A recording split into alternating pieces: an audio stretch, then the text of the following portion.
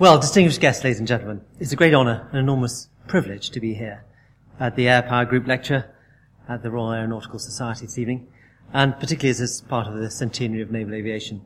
And not least because I'm a new boy, and I've got a very junior membership number with lots of zeros.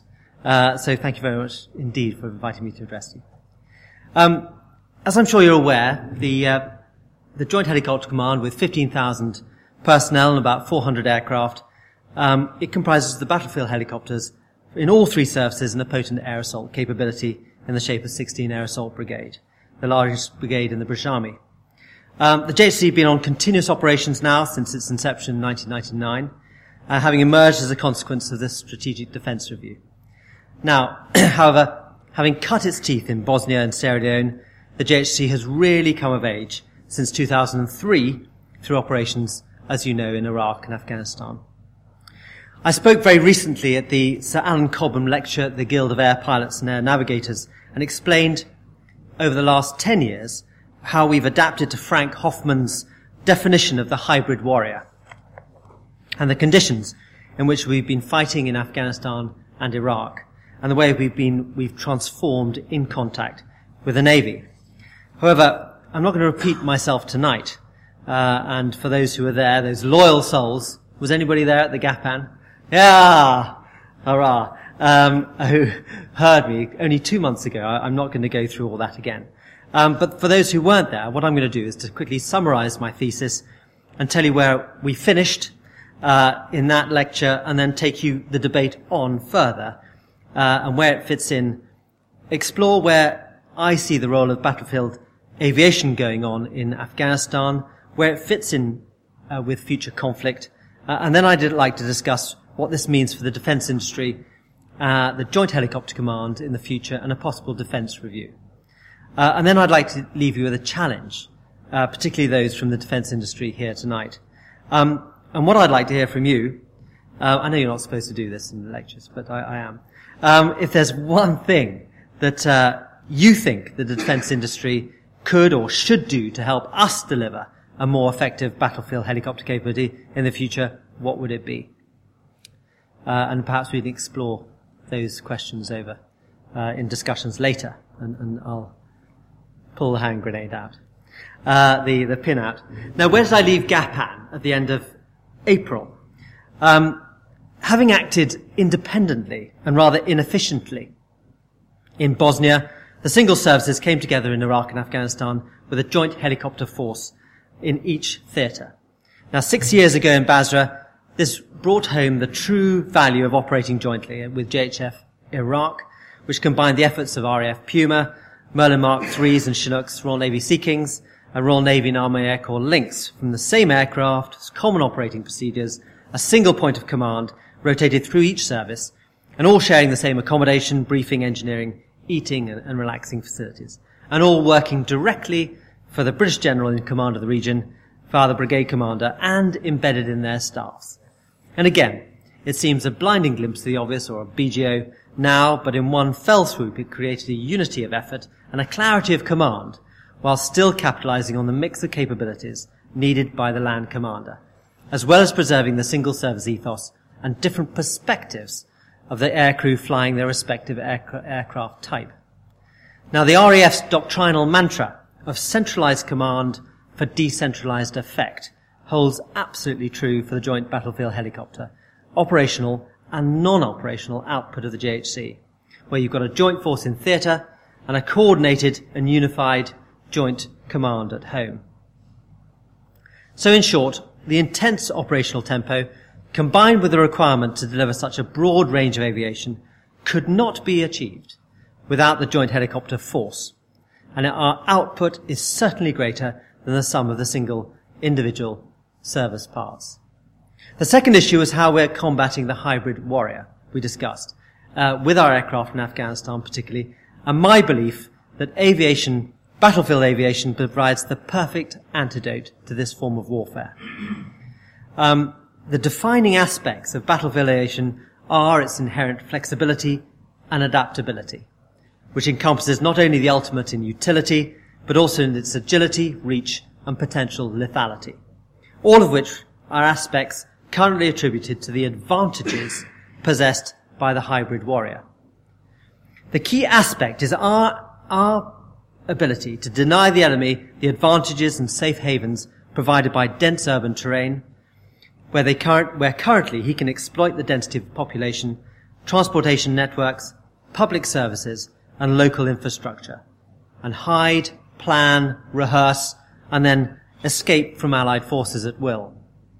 Similarly, the enemy is trying to deny us our operational and strategic objectives by disrupting our freedom of action, denying us access, preventing us from intervening successfully, and ultimately driving up the costs of intervention at the end of the day.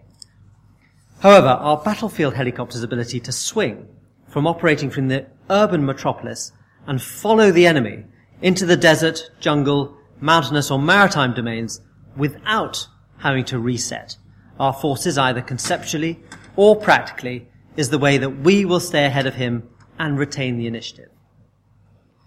Consequently, we're configuring our battlefield helicopter forces with a specialist capability required to anticipate and adapt our tactics in order to preempt and prosecute the enemy, as well as the generalist skills to enable our forces the maximum mobility, speed, and force protection. But to do so, we need to ensure that this range of capabilities can be deployed either independently, as a coordinated force with other enablers, and always fully integrated with the land force that we're supporting. Joint helicopter forces should be fully capable of providing real-time intelligence collection, surveillance and reconnaissance to ground forces, whilst also being confident in their self-protection from small arms, rocket-propelled grenade or man-pads attacks. However, they should be capable of swinging from the intelligence, surveillance, target acquisition and recce ISTAR role into either an interdiction or attack role, a troop-carrying role, or indeed perform provincial reconstruction activities or humanitarian ops. So whilst the four broad categories of light utility, find ISTAR, attack and lift have been key in presenting a menu of choice for the land commander and have been convenient pigeonholes for us all in the past, now I see them as being too simplistic. As the sophistication and complexity of the threat in both Iraq and Afghanistan have increased, so the tasking of our aircraft and demands on our aircrew have had to keep pace. As the skills of our aircrew have developed, the training and core skill bar has been raised in order to reflect the complexity of our current operations and the boundaries between the rather neat traditional roles of helicopters have blurred, and their spheres of influence and effect now overlap significantly. And I should explore what that means for our battlefield helicopters in the future, but I suspect you can guess what I'm going to say.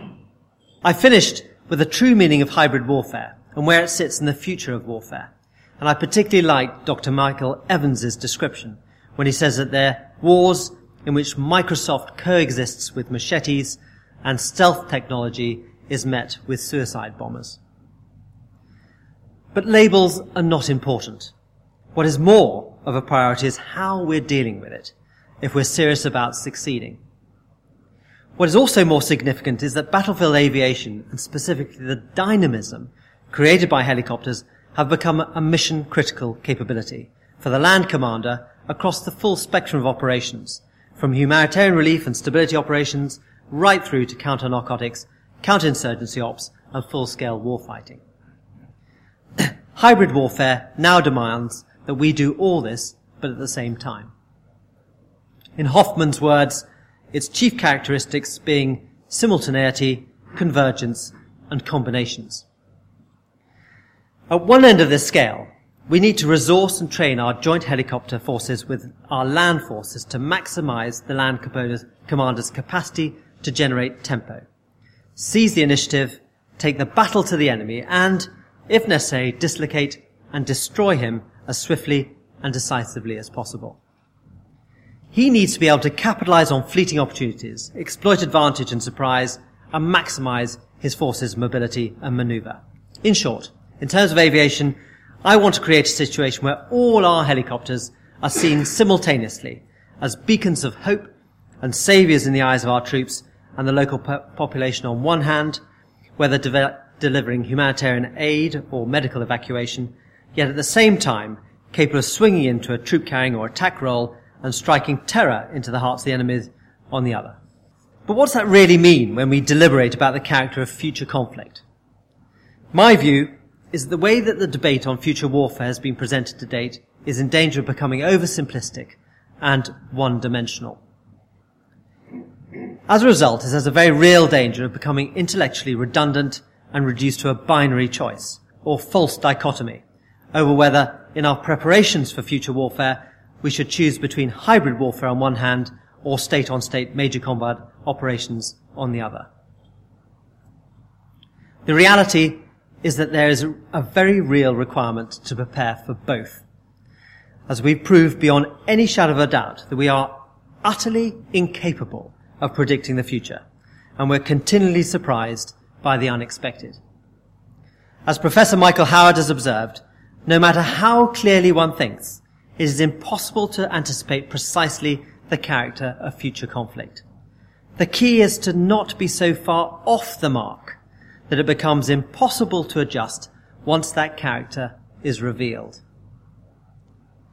Now, like most pilots, I work best with pictures.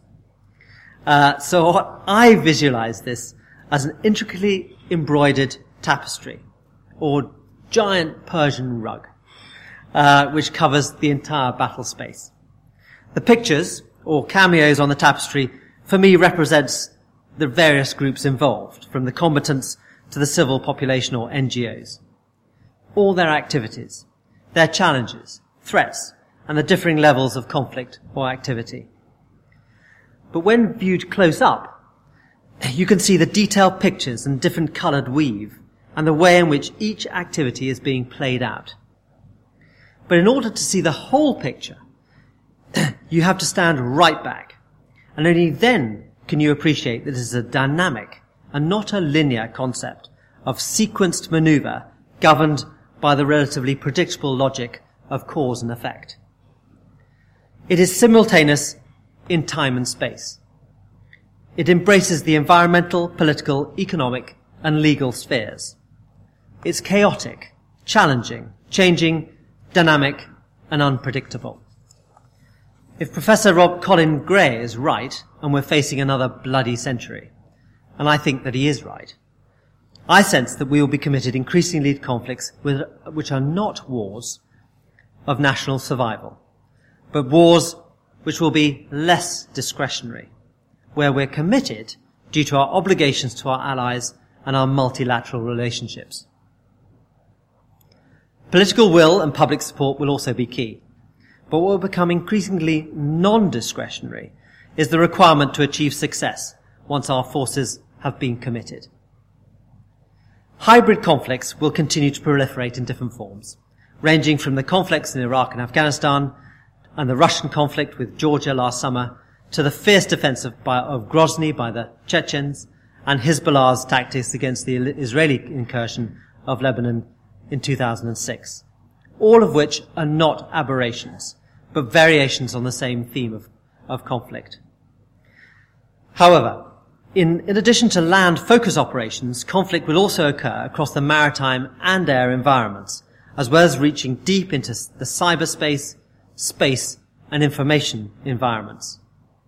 Urban areas, centres of dense population, and the littoral will continue to dominate the conflict agenda, if only because those areas will provide the keys to ultimate conflict resolution. But the maritime and air environments will also play crucial roles in deterrence and preventative engagement. So where does battlefield aviation fit in? Well, again, I think you can probably guess what I'm going to say. If we accept that the majority of operations will be expeditionary and conducted at range, as well as being highly complex, extremely demanding, and, whilst hoping that they'll be over quickly, they may well turn out to be enduring, we will need forces which will be extremely adaptable to the demands of doing stabilization operations right through to major combat operations simultaneously, and capable of adapting rapidly to a changing tempo and the consequences of our own actions. The ubiquity, agility, and versatility of battlefield aviation answers this requirement perfectly. The ability of our Chinooks and Merlins to conduct both an aviation assault on one moment and then swing into an immediate response team the next with a consultant trauma specialist and his team embarked is indicative of this unique capability. It transcends the binary debate that I talked about earlier and can provide a critical enabler which equips the land, air or maritime commander with the capability to move between deterrence, preventative engagement, containment, warfighting, combat and stabilization operations seamlessly and then back again if required. The principal aim being, of course, to win the battle for the people, improve their security, establish a legitimate government in the eyes of the population, and not to allow the destruction of the enemy to become the end in itself. So what does this mean for the defense industry? In the broader context, this means that we need to harness the defense industry's capability for technological development. It's clear that the commercial sector has now taken the lead from the military establishment in the speed with which it can develop and introduce new technologies. So our acquisition process needs to be far more agile in order to capitalize on technologies which are both available now and emerging in the near future. This requirement has been given increased impetus as our enemies are currently exploiting low-cost and readily available complex technologies in order to undermine our tactics and gain an asymmetric advantage. In Afghanistan, I'm sure that the Taliban is no stranger to the latest Pentiums and encrypted cell phones. Just like the pirates off Somalia and the drug runners in the Caribbean Sea are all provided with the most sophisticated technology that their sponsors can afford. The technologies that we need to embrace and work with the defense industry to develop are those which will enable us to gather, process and exploit intelligence more effectively, create more accurate and faster targeting capabilities, and increase the capability of autonomous and unmanned air and ground vehicles. Similarly, the coordination of our ground and air fires, the use of novel weapons, and network information are all areas where robotics, nanotechnology, information and computing technology, quantum technology, and biotechnology can give us the means and therefore the intellectual agility to understand and interpret the hybrid tapestry that I mentioned earlier, and the dynamic combat capability that will keep us ahead of the hybrid warrior. From a battlefield helicopter perspective, this means that we need to aim for fewer aircraft types and fewer fleets within fleets. We need aircraft with the maximum capability and flexibility. They need to be able to lift troops, conduct medevac, data link with UAVs and the ground forces, pass real-time full-motion video, and bring fires to bear if necessary. In the future, the aircraft will need to be able to swing between roles and operate across the spectrum of environments more readily, notably from the sea to the land environments and back again. They should be capable of more rapid technology insertion in order to keep up with the increasingly cluttered, congested, and hostile aviation and networked battle space. Equipping our helicopters with a theatre entry standard capability is an obvious requirement, and it's axiomatic that we should have sufficient aircraft to train on before the crews deploy to theatre. The crucial importance of having the latest technology cannot be overstated, such as robust and reliable defensive aid suites, interoperable and reliable secure communications, intuitive spatial awareness and location aids across the range of environments, whether desert, jungle, maritime or urban, and an instinctive target identification, acquisition and engagement capability. The environment will always be an enemy for our rotorcraft, especially in the extremes of temperature and weather that they have to endure in order to operate and fight the human enemy. The challenges presented by dust landings and extremely low ambient light conditions that exist in the Far and Middle East are well documented, and we're relying so much on the extraordinary courage and flying skills of our pilots to continue to operate in theatre that their nightly acts of heroism under fire in what we call red alert conditions are now in danger of becoming almost routine. The challenges of working on the aircraft by our ground crew and engineers in these punishing conditions are also well known to you.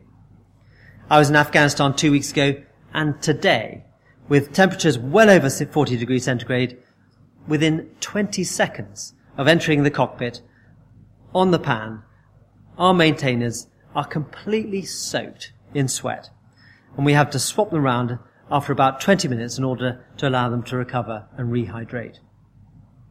Similarly, the ease with which they can diagnose the fault, find the part and the tools required, and then fix the problem varies considerably with the type of aircraft and the levels of snow, wind, salt, dust and heat that they're having to endure, all depending on where they've been deployed.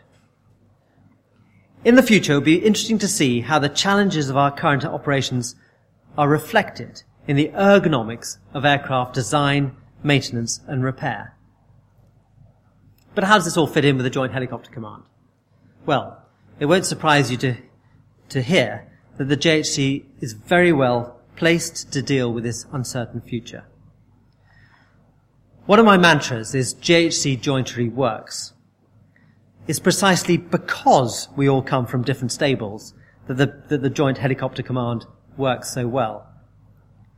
We've combined the very best from all three environments, whether preserving that crucial expertise from each one, from the Commando Helicopter Force's expertise in the littoral, to the Army Air Corps' instinctive understanding of the land battle, and the RAF Support Helicopter Force's unique combination of air-mindedness that links with the air battle, as well as their deep understanding of the land commander's need for tempo and agility.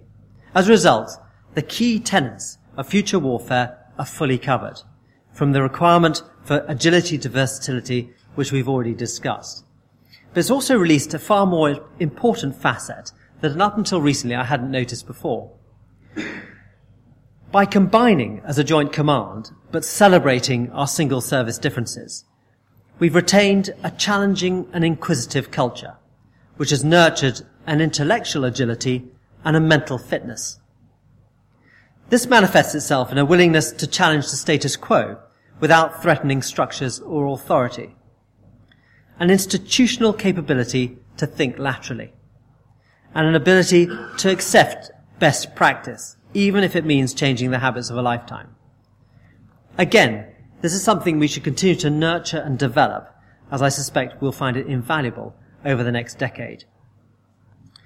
But how will this play out in a defence review, should one happen? So, should we be faced with a defence review next year, I would suggest that we need to look hard at how defence can transition from an organisation which is predominantly configured and equipped to fight a conventional enemy to one which has the dexterity to deal with the complexities that we're facing in Afghanistan, at the same time as being able to adjust in Michael Howard's terms and take on an enemy at a larger scale in conflict once that character of conflict is revealed.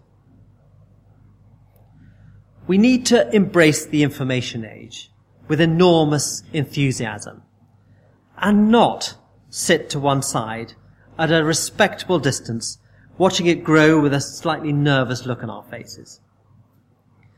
For example, our relationship with the media is often portrayed as an adversarial one, rather than one in which both sides can achieve their aims.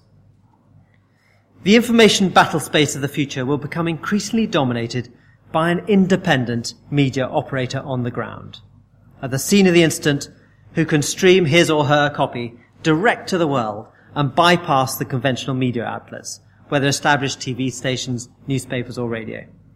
And the conventional roles of the editors and media moguls will weaken in influence over these media bounty hunters, as I call them.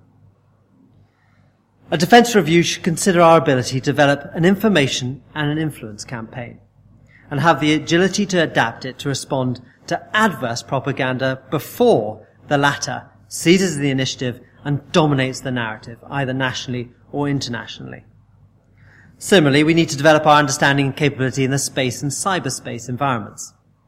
To do this, our networks, encryption, intelligence gathering, processing, and exploitation capabilities need to be far more sophisticated. We need to structure, equip, and train increasingly as a coalition, keep pace with the US in quality, not quantity, and ensure that we and our other coalition NATO partners are capable of the maximum interoperability, not only with each other, but also with the national and international agencies and NGOs. And at the other end of the scale, we also need to ensure that on those operations, that all those on operations really understand the enemy that we're fighting, culturally, linguistically, anthropologically, and psychologically. And I mentioned this at Gapan. Sun Tzu was right 2,500 years ago when he said, know your enemy and know yourself. In 100 battles, you will never be in peril. But to do this, we need to configure ourselves differently and invest in a broader approach to our preparations for operations, which balances our investment in equipment and training with far more education, particularly in the languages and cultures of the nations that we're trying to help. So to conclude, I'm aware that I've covered an enormous canvas this evening, and I've done it deliberately to stimulate debate.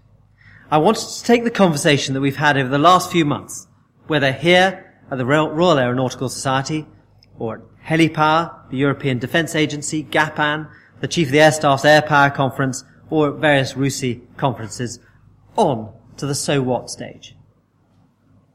We're facing a moment of enormous change. We all see ourselves as imaginative, intellectually agile, and capable of significant mental leaps. But, however hard we've tried, defence has a pretty mixed reputation for its ability to change direction quickly. I'm sure you've all heard this before, but Basil Littlehart's observation serves as a timely reminder when he said that the only thing harder than getting a new idea into the military mind is to get an old one out. We mustn't fall into the trap that we faced in 1940, where our sporadic start to the war wasn't so much due to a lack of technology, but rather an institutional inability to adapt and think laterally. We must ensure that we can develop our organizational ability to learn and adapt and remain intellectually, conceptually, and practically responsive to change and emerging requirements. In short, our ability to accelerate the tempo on our terms must outstrip that of our adversaries. In the future, we will be faced with the hybrid challenges I've talked about. But the debate we have should not be reduced to a binary choice or menu of conflict options for which we should prepare. I am sure that we shall be required to conduct the full range of activities, including deterrence, warfighting, combat, and stabilization operations, all probably simultaneously in the future. But rather than dwell on the labels of conflict, we should concentrate on how well equipped we are to deal with them. And from my point of view, battlefield helicopters have a crucial role to play across the whole of the hybrid battle space tapestry. We just need to ensure that the aircraft are equipped and supported appropriately, and that our people are trained and sustained with their families to the highest level possible. In their book, Fixing Failed States, Ashraf Ghani and Claire Lockhart talk about open moments in history, when we're faced with challenges that outstrip our established ways of understanding and acting. They say, how we frame the problems and their solutions will determine whether we collaborate productively or make the clash of civilizations a self-fulfilling prophecy. An inclusive global order is within our grasp. Our actions could also provoke a further descent into disorder, uncertainty, and violence. Open moments are most productive when leaders who see the future in the present seize opportunities. Well, I agree with them. I agree with them that we are indeed at an open moment. Only I would call it a golden moment, where we must seize the opportunity to decide on exactly what we need, reshape our structures, capitalize on what capabilities we possess and invest in those that we don't. Now, back to the challenge I gave you. If there was one thing that defence industry could or should do to help us deliver a more effective battlefield helicopter capability in the future, what should it be? Thank you.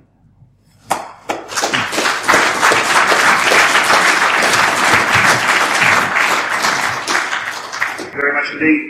A challenge indeed. It'll be interesting to see whether some of the labels that the Admiral has talked about are actually resurrected when we come into defence review territory. The cynic in me suggests that they probably will, and make no mistake about it, the stakes would be pretty high when we get to that stage. The other thing that I'd like you to ponder on is if the Joint Helicopter Command jointry works, is it a model of best practice that we should spread wider than just the helicopter force?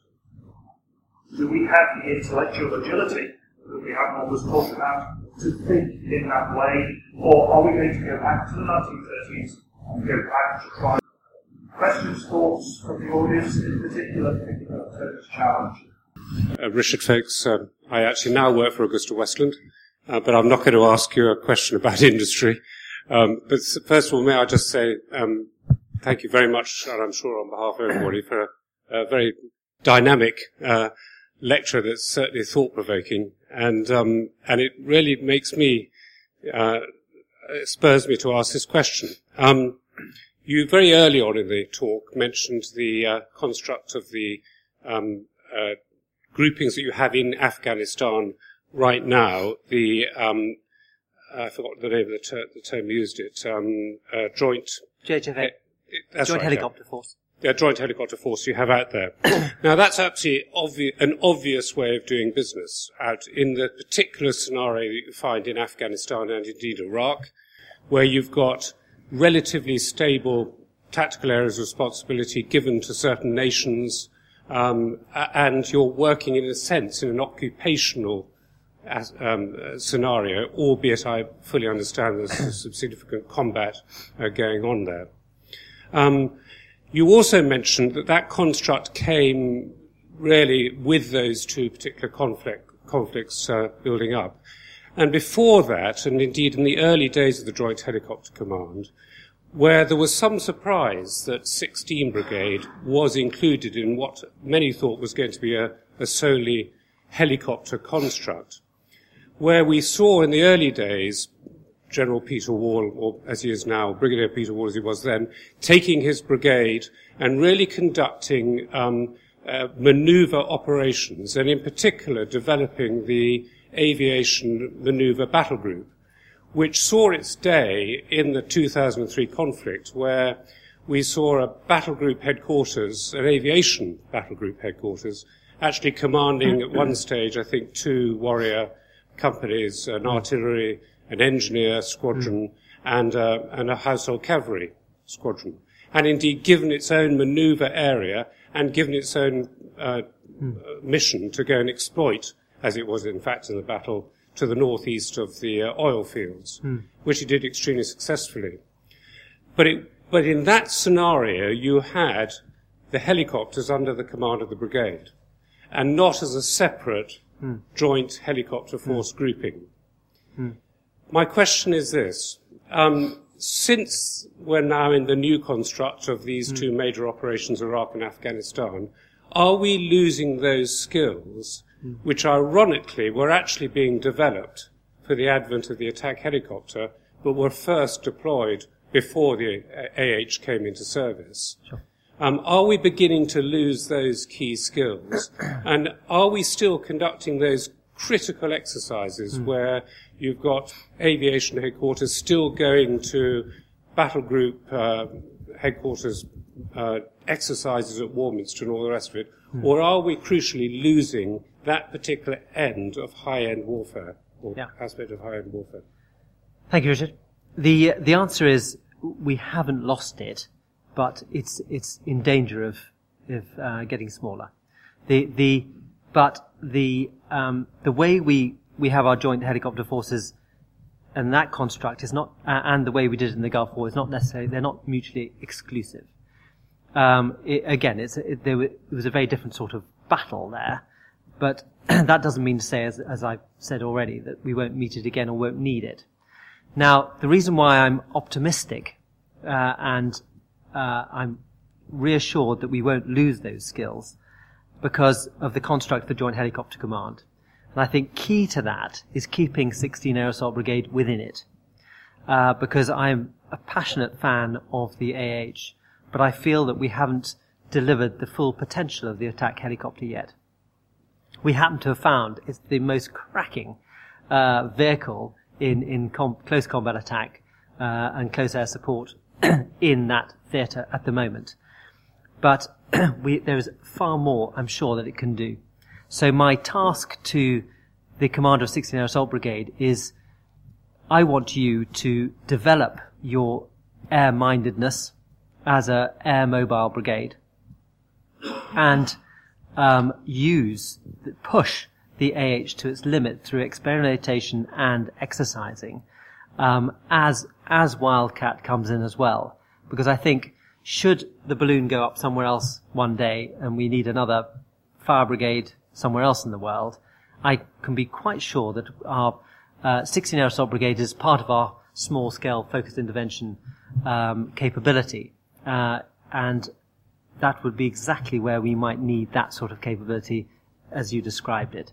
So it's an issue that we need to work on because we haven't been able to, due to the intensity of the tempo of operations we've got at the moment. But it's something that is you're right on the money, Richard, and I think something we haven't forgotten, but we will. It's firmly on the map.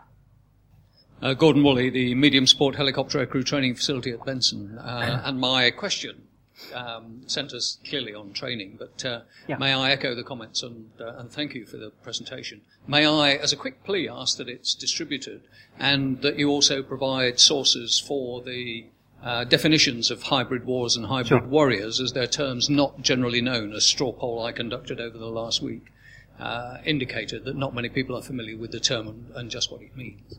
But on the training side, the operations now, particularly Afghanistan, is very, very intense, but is relatively narrowly focused with the spectrum of capabilities that the sport helicopter forces, particularly, but the battlefield helicopter force in general has traditionally had.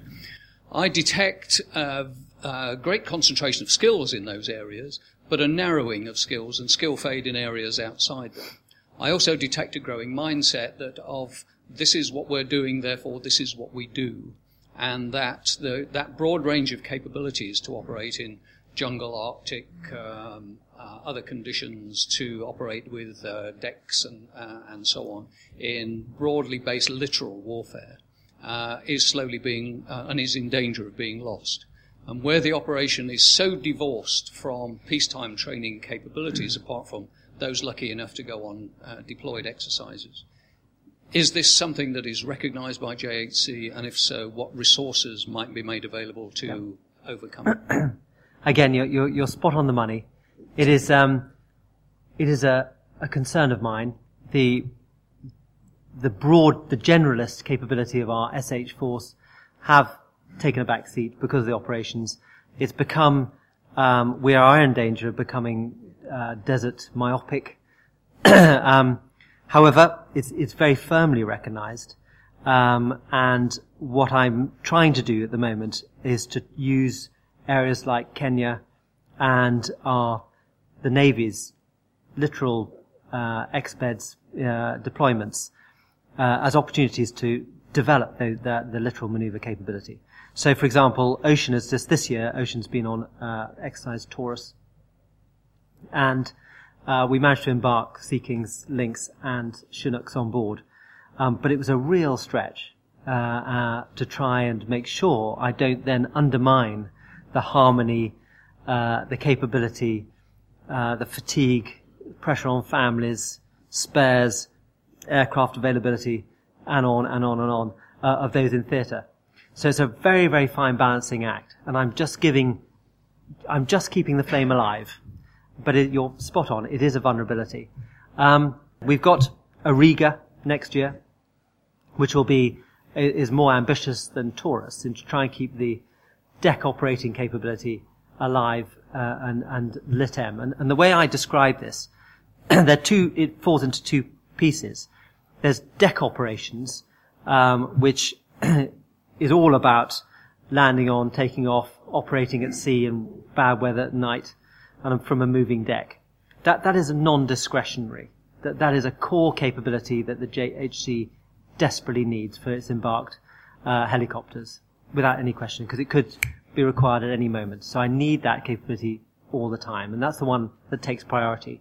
The more sophisticated capability is the LIT-M amphibious capability, which is, as you all probably know, of highly complex, choreographed requirement with our landing force, usually Royal Marines, to go from Ocean Albion and go from sea to shore by air or by surface using landing craft.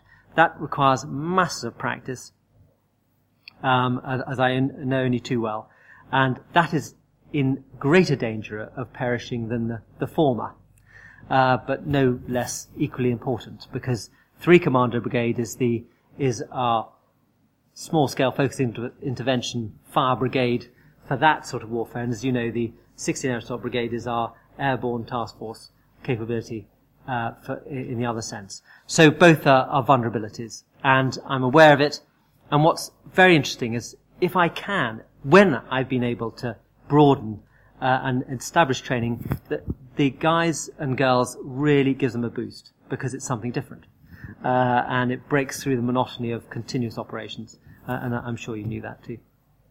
Robin Taylor-Hunt from Turbomecha. I'd observed you mentioned about the hybrid warrior being able to very quickly acquire new technology.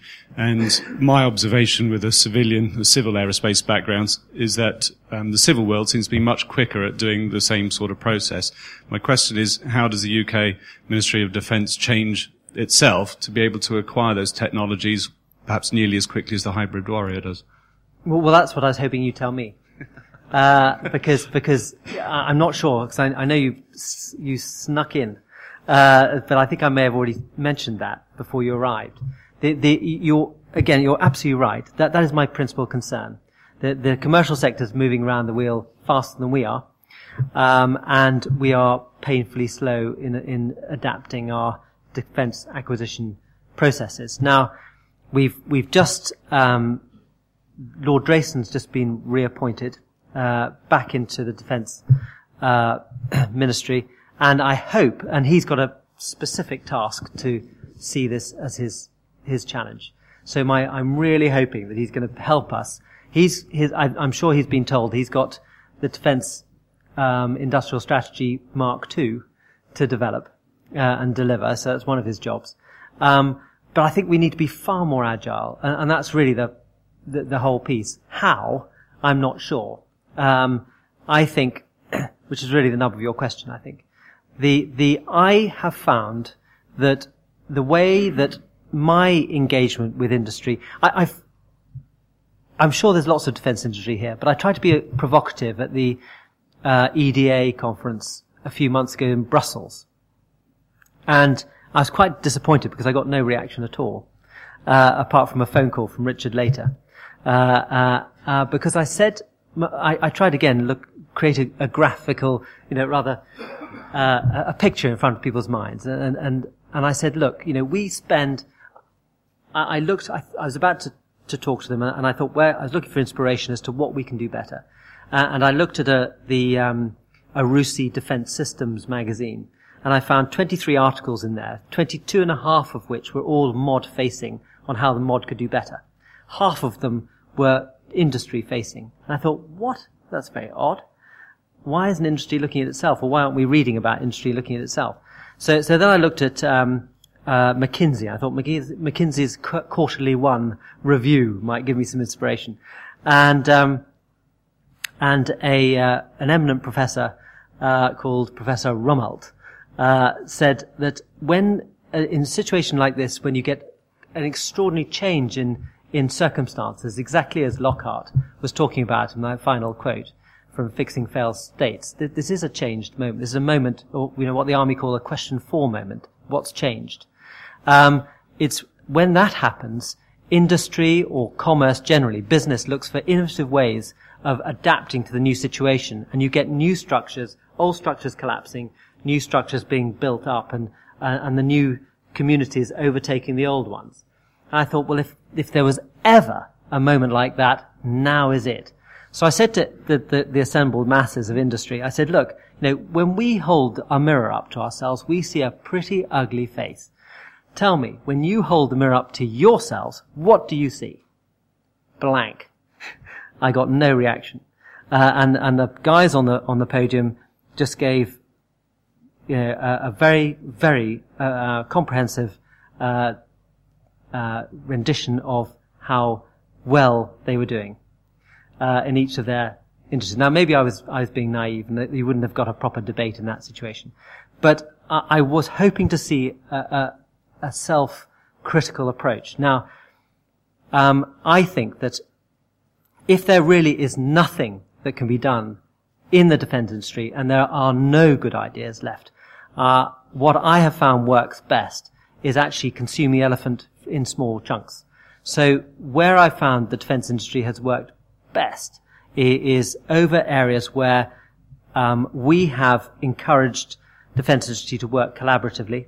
Augusta Westland did a brilliant job with getting Sea-King out to Afghanistan in double quick time.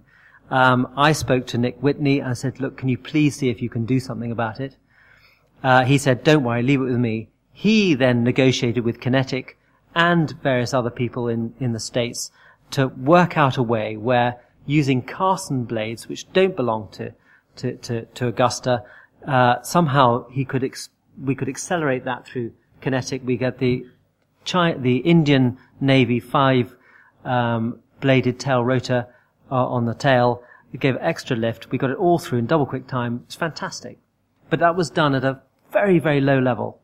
Exactly the same Vector is doing a brilliant job at the moment with 8 contractors, 8 engineers in Afghanistan today. And because we've got there about 9, and that relieves me of 5 times that. So for every 10 we've got out there, I save 50 of my maintainers. And it's that's what I think. I'd like to develop that as a way of operating. But I think probably easier at a lower level than doing it at an operational or strategic level in industry. But I am only learning. What do you think? It's a very good question. I think personally, I look at the civil aviation industry, which is my background, and I look at the way they strategically look forward and perhaps a much easy plannable situation. But then they make a decision and they just see what's off the shelf and they go and buy it, and then they change decisions as they go forward. And to me, it's often about the accounting, funnily enough. That's my personal view. It's about the accounting practices and how Treasury allocates money versus the way that civil does. And to me, that's the core of the problem. Yeah, it's agility. It's being able to use money quickly, wisely, finding the balance between the UOR process, which is brilliant, but not to the exclusion of everything else, because that lacks, it just shows that we hadn't anticipated it early enough anyway, although it works very well. So it's highly complex. Hello, sir. My name's Mark Purvis. I'm a Navy test pilot at Boscombe Down. My question is about, is it the mod's fault, perhaps, in our procurement processes, which prevent us from achieving utility and agility? I'll take 2 examples. First of all, if you have a major equipment program, for example, Future Links, which inevitably goes through a number of cuts, the first thing that gets cuts from a program, perhaps from that, in the green fleet or the grey fleet, is to lose those utilities, those swing roles.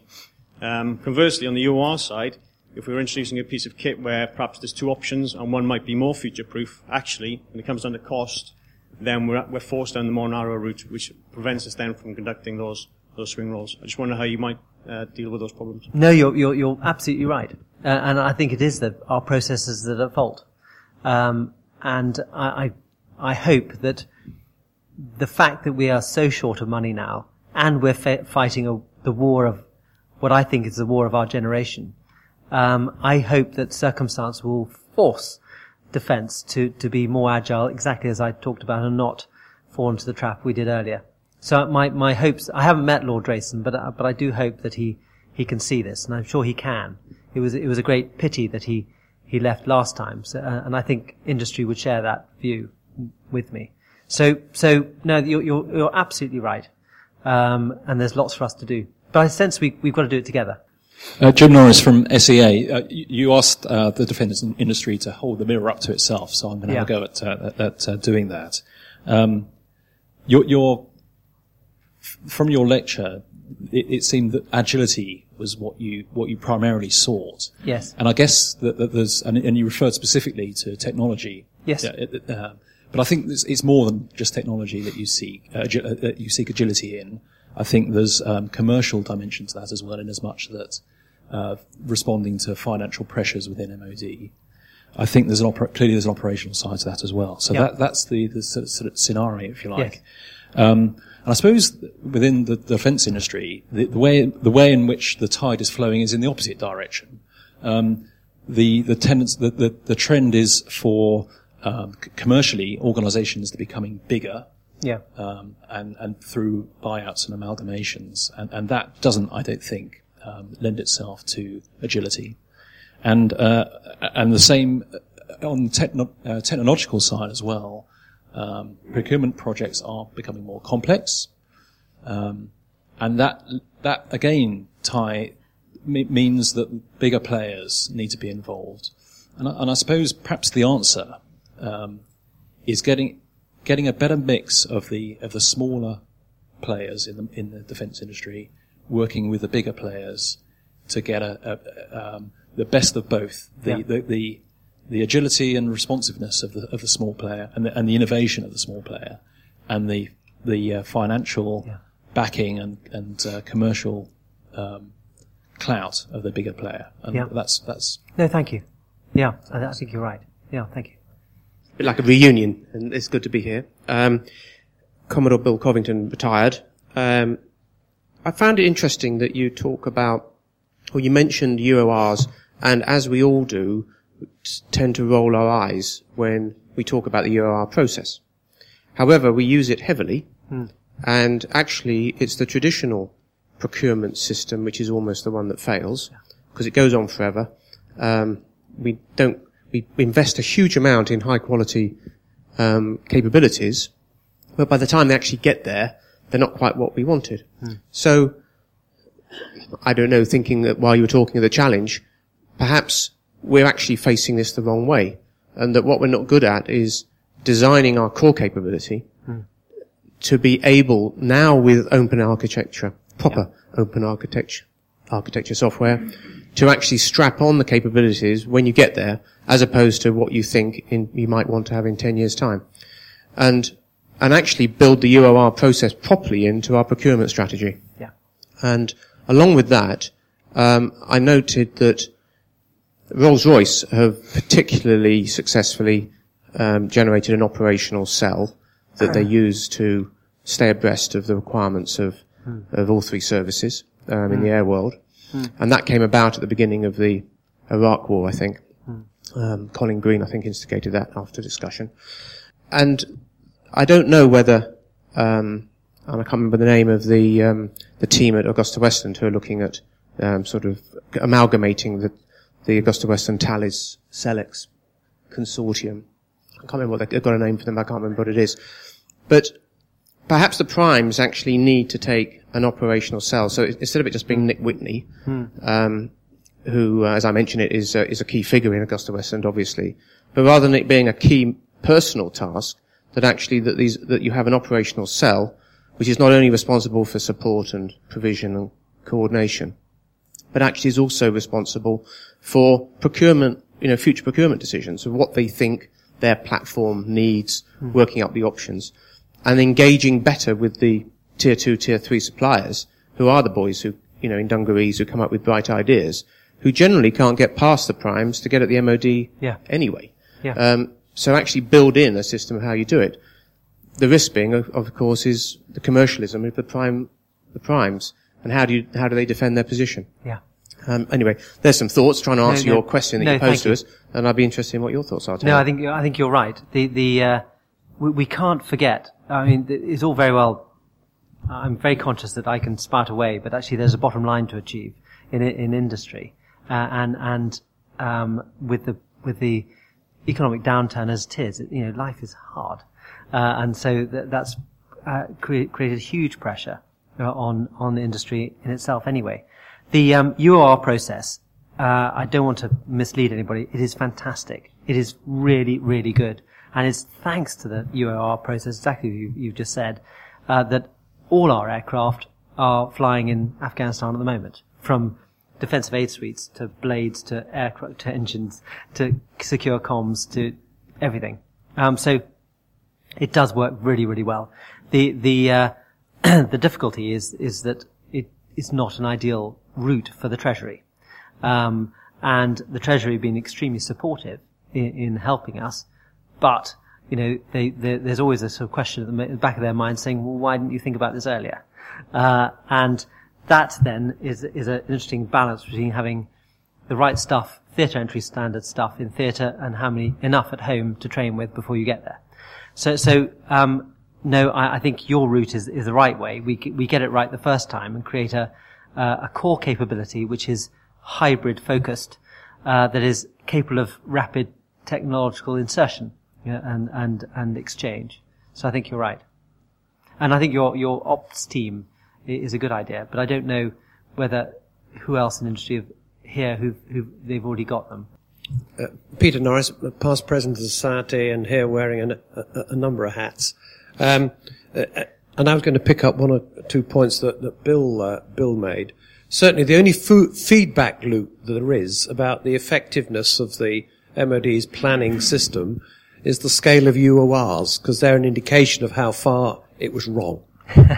Yes. And that said, to meet the needs of the moment, it has been extremely successful, as you say. Absolutely. The problem is, and it applies particularly to air systems and aircraft, when they return from that, they are often have to be grounded because they are not flight worthy, because they don't meet peacetime engineering restraints. And we certainly had to do that with a lot of aircraft that we brought back, fixed-wing aircraft anyway, that we brought back from the Gulf. And of course the young men and women flying them saying, what on earth is all this about? We've been flying around in war with all this kit. It was absolutely brilliant, and you've taken it off us. And it then has to be engineered in to meet peacetime constraints. And then you have to address the whole question as to whether it was funded only for that war as a UOR, or whether it is going to be brought into the core program because it's proved its worth across the piece. In which case, where is the funding for it? Because the Treasury has not provided you with the funding for that long-term commitment. So that sounds as though it's a real process issue, but it is a real issue because it's a real money issue. It is. But it does boil down to that process issue. If I can just pick up one or two other points about things that could change. I think one of the problems there is that very often industry, is man marking what's going on the government side of the fence. So it's not just a defence issue. And that doesn't half increase the volume because of the huge bureaucracy that there is across government. Yeah. Far too many people have their finger in the pie of the decision making.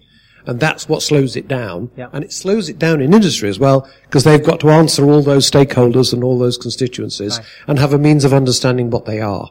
Yeah. So, if we could reduce the number of stakeholders who have a say in decisions, and this isn't just for defence, it's across the board, I think you'll find that being reflected in industry as well, and that per se ought to make even the big corporations a bit smaller and a bit more fleet of foot. I certainly think the rubber hits the road when you come face to face with the contract. Quite often in a UOR, there's goodwill on both sides to get on and do it, and MOD tends to pay a bit more than it would if it were a peacetime thing, notwithstanding the fact there's only a very short time, and therefore you can't spend as much as you could doing it over a longer time. But nonetheless, that tends to be a bit more expensive anyway. But MOD pays it because they've got to have it there and then, and industry gets on with it. But under normal circumstances, where the profit margins are actually pretty low, you find that those commercial decisions don't often take a long time, and PFIs in particular take even longer to for the contractual activities. So something needs to be done to discuss at the commercial level how that can be speeded up. Two final points. One, I think when it comes to the Future Defence Review, whatever it's going to be called, we've all got to face up to the fact that, notwithstanding what we may feel about it, there ain't going to be any more resources. If anything, there are going to be fewer. That's right. I don't dissent from your view, though, that the battlefield helicopter has got utility across the piece, whether it's on state and state or the more expeditionary warfare, and you drew the distinction between them. I think in that particular case, it's maybe an easier argument to deploy for battlefield helicopters having a case to be there than it is for the deterrent or arguably even for carriers. But in some respects, industry will step up to the mark to help you, as it often does. But it needs to know actually what are the gaps. What would you particularly like to do? We could provide you with a lot more synthetics. Do you have sufficient mission rehearsal capability that helps the guys and girls out in theatre? That might make it better and could be a pretty cheap thing. But what about your defensive aid suites? Are they sufficient? Do they work? There's lots of those things. I'm sure the dialogue is going on in different parts of industry, but we tend to be responsive to where we see your gaps and your needs. Sure. Inevitably. Sorry. Yeah, thank you. Bit of a long-winded lot of comments. Thank you. As an aside, I did talk to Lord Grayson not long ago on a Home Office issue, and during that conversation I actually said that I knew more about the MOD procurement system than the Home Office, to which he said the MOD is a hell of a lot better off than the Home Office. Oh, really? So yeah, it's not all gloomy. Gosh. Hey, good. Gosh. Good evening. Steve Garden from Lockheed Martin. Admiral, you highlighted the utility of helicopters across the spectrum of operations. The MOD has been short of battlefield aviation for decades. One of the reasons has been because all three services haven't viewed helicopters being sexy.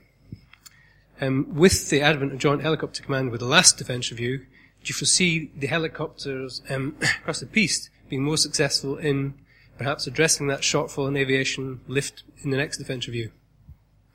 I think that we've now got a position where we are pretty front and centre in most people's minds. The various secretaries of state we've had have been pretty sharp on helicopter capability. It's only indicative by a number of times I've been summoned to speak, sing for my supper in his office. Depending on which one I'm talking, which one's in at the time. They certainly, Des Brown got very fed up with being quizzed in the House of Commons by the opposition over helicopters. So it's got a very high profile. D-Joint Cap, that area in MOD constantly have, answer questions about helicopters. So it is something that is talked about every single day. Quinton Davis said he talks about helicopters more than anything else, as Min Des. So I think I am cautiously optimistic that our primacy will be there. Exactly as Peter just said, I think there's going to be a lot of debate going on for the next review. One of the issues that somebody may be asking and about to, which is, what about not having a champion for helicopters per se? And the sort of the trite adjoinder to that is, well, the Navy talks about carriers, the RAF talks about fast jets, and the Army talk about tanks and troops. Well, who's champion for helicopters? Well, actually, what's interesting is that the Vice Chief of Defence Staff is our champion for helicopters, and he's very vocal. And I hope that when it comes to it, all three chiefs will represent helicopters appropriately. I'm certain that the new CGS, Sir David Richards, sees himself as a helicopter champion, alongside, I'm sure, Sing Fleet and the new First Sea Lord and new Kaz. So I'm cautiously optimistic, but like all these things, never assume. So I will make sure we're at the highest priority we can. So, thank you very much indeed. The Society would like to report its extreme gratitude. Thank you.